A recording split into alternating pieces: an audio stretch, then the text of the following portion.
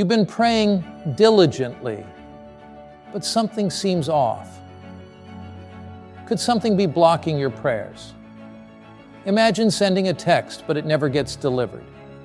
Could our prayers be facing similar issues? There's a deeper connection awaiting you in your prayer life.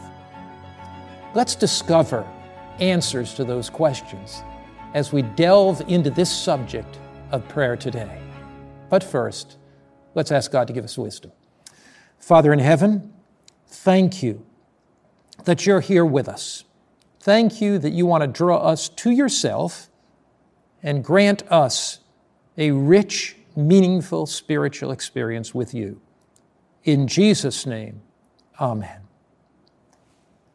Prayer is one of the weapons that God has given us in the conflict between good and evil. I've seen this up close. I remember an occasion in India where we were going to baptize about 500 people. We knew that we could not baptize them in the city of Chennai. It would draw too much attention, and Hindu militants would become fiercely angry and react. So we rented buses and took these 500 people out of the city about 2 hours to a small Adventist camp and baptized there. The next morning after the baptism, it was a Sunday morning, the conference president called me and he said, "Pastor Mark, we've got a problem." I said, "Well, what's the problem?" He said, "One of the buses got lost.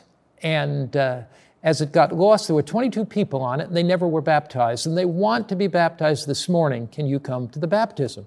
I said, "I'd be happy to come, but our plane is flying out in the afternoon and I can never make it 2 hours out to the baptismal site and 2 hours back."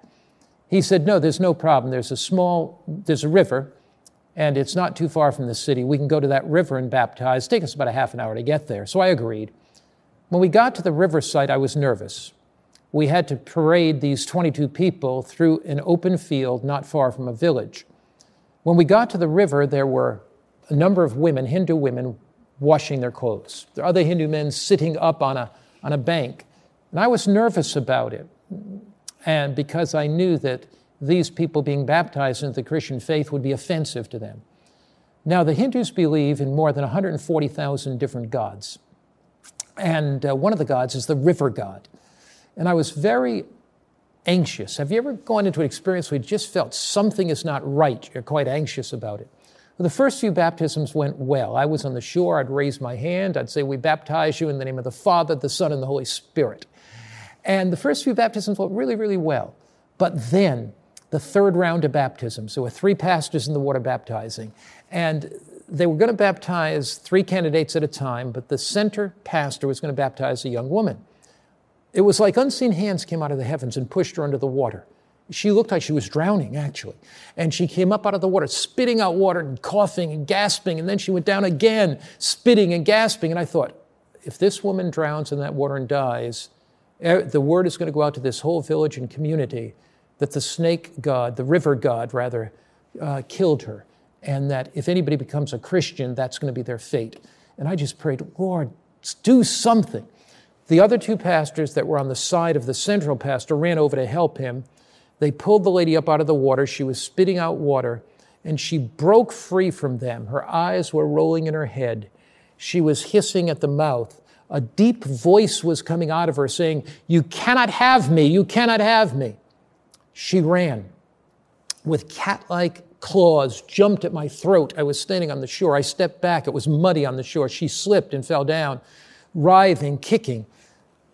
The conference president's wife was next to me, and I said, "Do you have a Bible?" She said, "Yes." She gave me a Bible, and I knelt down in the mud, put the Bible on the lady's head, and she was kicking and flailing. He began to pray and pray and pray and pray. And as I prayed, pretty soon this lady fell limp, just totally limp. We lifted her up. She said, "Pastor, can I be baptized?" There was a new smile on her face, a new sparkle in her eyes. We brought her into the water, baptized her in the name of the Father, the Son, and the Holy Spirit. Later on in the bus, I learned that she had been involved in spiritualism and demonic worship as a child. Now, there are 3 levels of demonic activity. First, there's temptation. Every one of us are tempted by the devil. Secondly, there's oppression. If you yield to temptation, you become oppressed by the devil if you keep yielding. But possession, cannot take place unless you voluntarily choose. Because unless a person voluntarily chose, the devil would possess everybody. So don't get afraid to think, oh, this person's possessed, that person's possessed. The devil just can whisk down on them. No, not at all. They may be tempted, they may be oppressed by the devil, but not possessed unless they make a choice. Intercessory prayer is incredibly powerful. As I prayed over this woman that day in the mud on the riverside in India, I saw once again the power of prayer. Jesus Christ believed in the power of prayer. Before his ministry and choosing the disciples, he prayed. Before going to Jerusalem for crucifixion, he prayed. Before most activities in ministry every morning, he prayed. When you look at Mark chapter 1, we find in Mark chapter 1 the prayer life of Jesus outlined clearly. And in this presentation on prayer, I want to be very, very practical with you. I want to share with you 5 major points that you can immediately incorporate into your prayer life that'll make a significant difference. Mark chapter 1, verse 35. Now in the morning, having risen a long while before daylight, he went out and departed to a solitary place, and there he prayed. There are 3 things about the text. First, it was in the morning before daylight.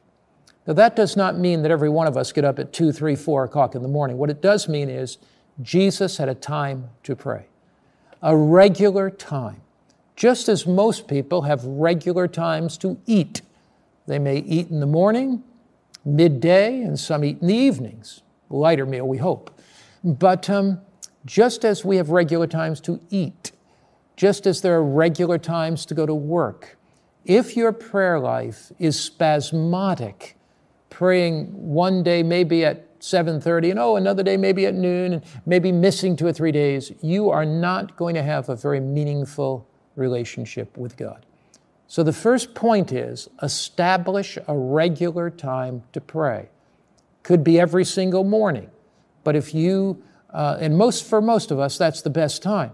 But maybe you're a housewife who's has a couple young kids that are crying, keeping you up at night. You've got to get up and feed maybe a baby. Maybe your best time is not immediately when you get up, because maybe you got to get those kids off to school. But once they get off to school and the baby is sleeping and you don't have to feed her or him, maybe you have 9:30 in the morning. That's your prayer time. There were times when I was the speaker of It Is Written television that I would be up very late at night in my evangelistic meetings. And so I may not get to bed till 10, 10:30, 11 o'clock at night. And so for me to get up very early in the morning when I'm going from 7:30, 8 o'clock till 11 o'clock at night at times would have been very difficult. Now don't misunderstand me. Every morning I prayed. Every morning I studied the Bible. But I would often go into my office for my most meaningful prayer time and say to my secretary, from 10 to 11 this morning, don't let anybody disturb me. I want to study the Bible and pray. So the point is this, not when you have time, what your time is, but that every day you have a regular time to seek God in prayer, that you make that as a specific appointment before God. Now notice here, the Bible says in verse 35, 3 things right here about Jesus' prayer life. I'm going to share with you 5 practical things. 3 of them are in this text. Now in the morning, having risen a great while before daylight, he went out and departed to a solitary place and there prayed. Jesus had a time to pray. Jesus had a place to pray. He had a solitary place that he prayed. We have 17 miles of trails in the community we live in. Very often I go walk those trails and pray. I have a study where I often go to pray. A living room where I have a special chair that I sit and pray often in that chair. Maybe that comes from my father. You know, my dad became a Seventh-day Adventist when he was 33 years old and became a real committed Christian. I wasn't yet a Christian at the time, a committed Christian, brought up in a lovely by a Roman Catholic mother, went to Catholic schools.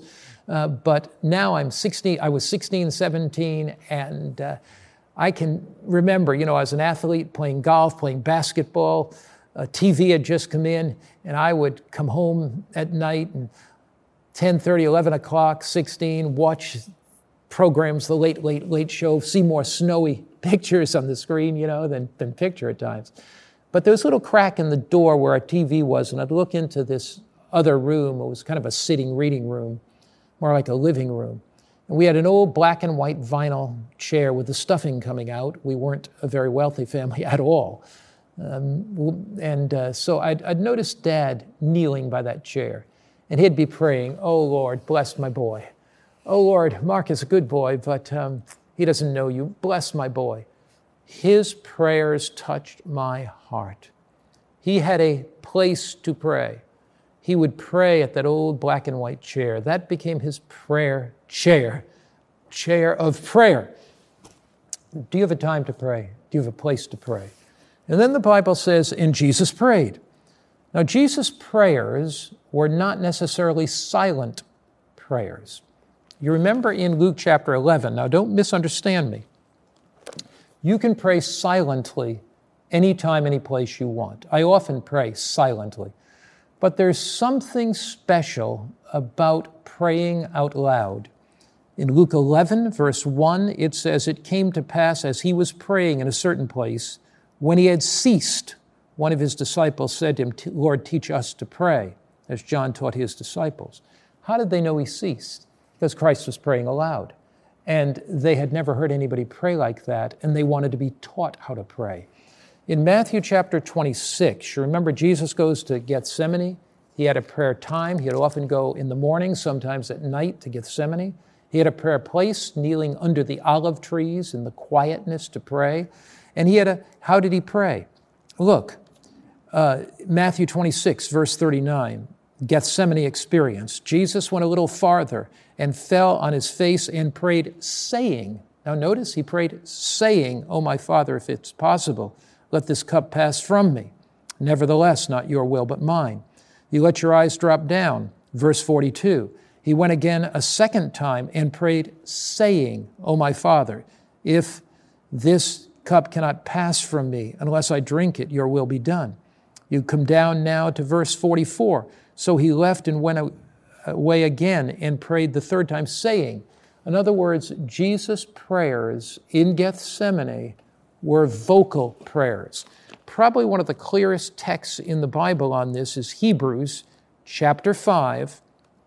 Hebrews chapter 5, and we're looking there at Hebrews 5, and it talks about Jesus' prayer, the methods of Jesus' prayer. Hebrews chapter 5, verse 7, who in the days of his flesh, when he had offered up prayers and supplications with vehement cries and tears to him who was able to save him from death, and was heard.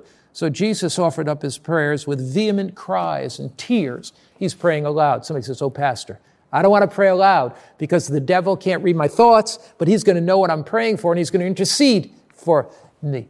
He's going to intercede and try to block my prayers." The devil is not there when you pray. I love that statement in the first volume of the Testimonies where Ellen White says that at the sound of earnest prayer, Satan's whole host trembles and flees. So when you're praying, the devil's not going to be there. God shelters you with good holy angels. Now listen to this statement. It's a wonderful statement from a book called Our High Calling. It says, "Learn to pray aloud." Our High Calling, page 130. Learn to pray aloud where only God can hear you. What? Learn to pray how? Aloud where only God can hear you. Now, can we pray silently in our mind? Yes, certainly, and many times it's more appropriate to do that. But if you want the most meaningful relationship with God, have a time to pray. Have a place to pray. Learn to pray aloud before God and pour out your heart. You see, when you pray silently, sometimes your mind wanders. Has your mind ever wandered in prayer? Has your mind ever not wandered when you're praying? But when you're praying out loud and your mouth has to formulate the words, it activates the brain. So when you're praying aloud and your mind wanders, you stop praying out loud, you catch it much more quickly, and you can bring your mind back. Now, there are a couple other things that we want to look at to have a meaningful prayer life. How do you have a meaningful prayer life? First, you pray. You have a time to pray. Regular time. Second, You have a place to pray, a regular place. Doesn't mean you don't pray at any other time or any other place. What it means is those are your treasured places to meet God. Thirdly, you pray out loud. Fourth, and this could be one of the most meaningful things, you use the Bible as subject matter for prayer. Prayer is our talking to God. When we use the Bible as subject matter for prayer, it's God talking to us. One of the most meaningful times I've ever had in my prayer life is praying through the Psalms. Now, I don't do this all the time, but if you're struggling with your mind wandering or prayer and not having the relationship with God you do, simply bow your head, take your Bible, and say, God, speak to me through your word. I'm going to pray your word back to you. So I begin to read. I might read aloud. Blessed is the man, I'm reading Psalm 1, teaching you how to pray through the Bible. Blessed is the man who walks not in the counsel of the ungodly, nor stands in the path of sinners, nor sits in the seat of the scornful. Lord, teach me never to walk in the counsel of the ungodly. Lord, as I interface with people today, there are going to be some ungodly people. They may give me some counsel. Lord, help me to find joy and delight in fellowshipping with the saints and the people of God. And when I'm fellowshipping with the ungodly, Lord, help me to be a positive witness. But his delight is in the law of the Lord. Lord, help me to make my delight in your law, your way. And it says, and in his law he meditates day and night. Lord, I want not my mind to be filled with the junk that's in Hollywood or a lot of the stuff that's coming over the internet. Lord, teach me to meditate upon your word.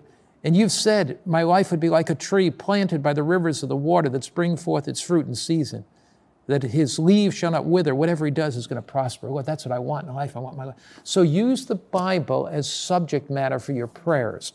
For example, you can read Psalm 37. And as you're praying, you can certainly use the Bible. See, prayer is not simply to get what we want from God. Prayer is a channel by which we get to know God. Psalm 37, trust in the Lord and do good. Verse 3, Lord, that's what I want. I want to trust in you. I want to do good, Lord. Dwell in the land, feed on his faith. Delight yourself in the Lord, he'll give you the desires of your heart. Lord, I don't want the desires of my heart. I want the desires of your heart. So I want to delight myself in you, Lord, so that your desires become my desires. So here's the fourth thing to do. If you want a meaningful relationship with God, use the Bible as subject matter for prayer. You can do that in Psalms. You can do it in the epistles of Paul, Philippians, Galatians, Ephesians, Colossians. You can do it in the Gospels wonderfully, reading about the life and death of Christ. And, there are 6 chapters in the Bible on the death of Christ. Psalm 22, Isaiah 53, Matthew 26 and 7 together, Mark chapters 14 and 15, Luke chapter 23, and John chapter 19.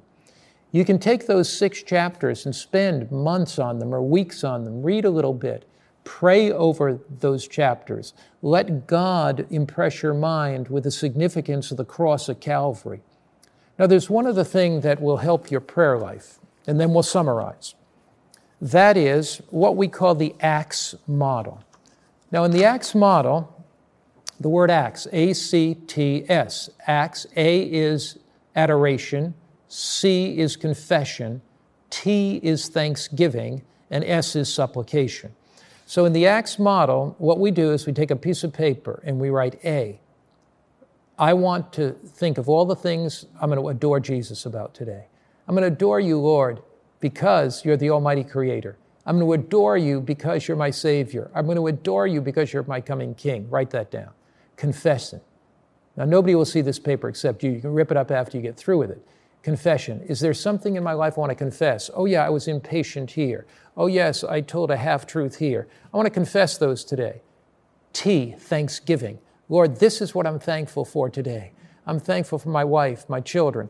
I'm thankful for my home. I'm thankful for this precious message. I'm thankful for Jesus Christ. T is thankful. Supplication, what I want to pray for today. And we write the things down that we supplicate God for, we pray for. And we take that paper that is written upon, and we've written down our prayer requests on it. We've written down ACTS, adoration, C, confession, T, thanksgiving, S, supplication. and we kneel before God holding that paper, at times opening our eyes to see what's on the paper, and we pray for that. Here are 5 things that'll revolutionize your prayer life. You ready to put them into practice? 1, have a time to pray. 2, have a place to pray. 3, pray aloud where only God can hear you.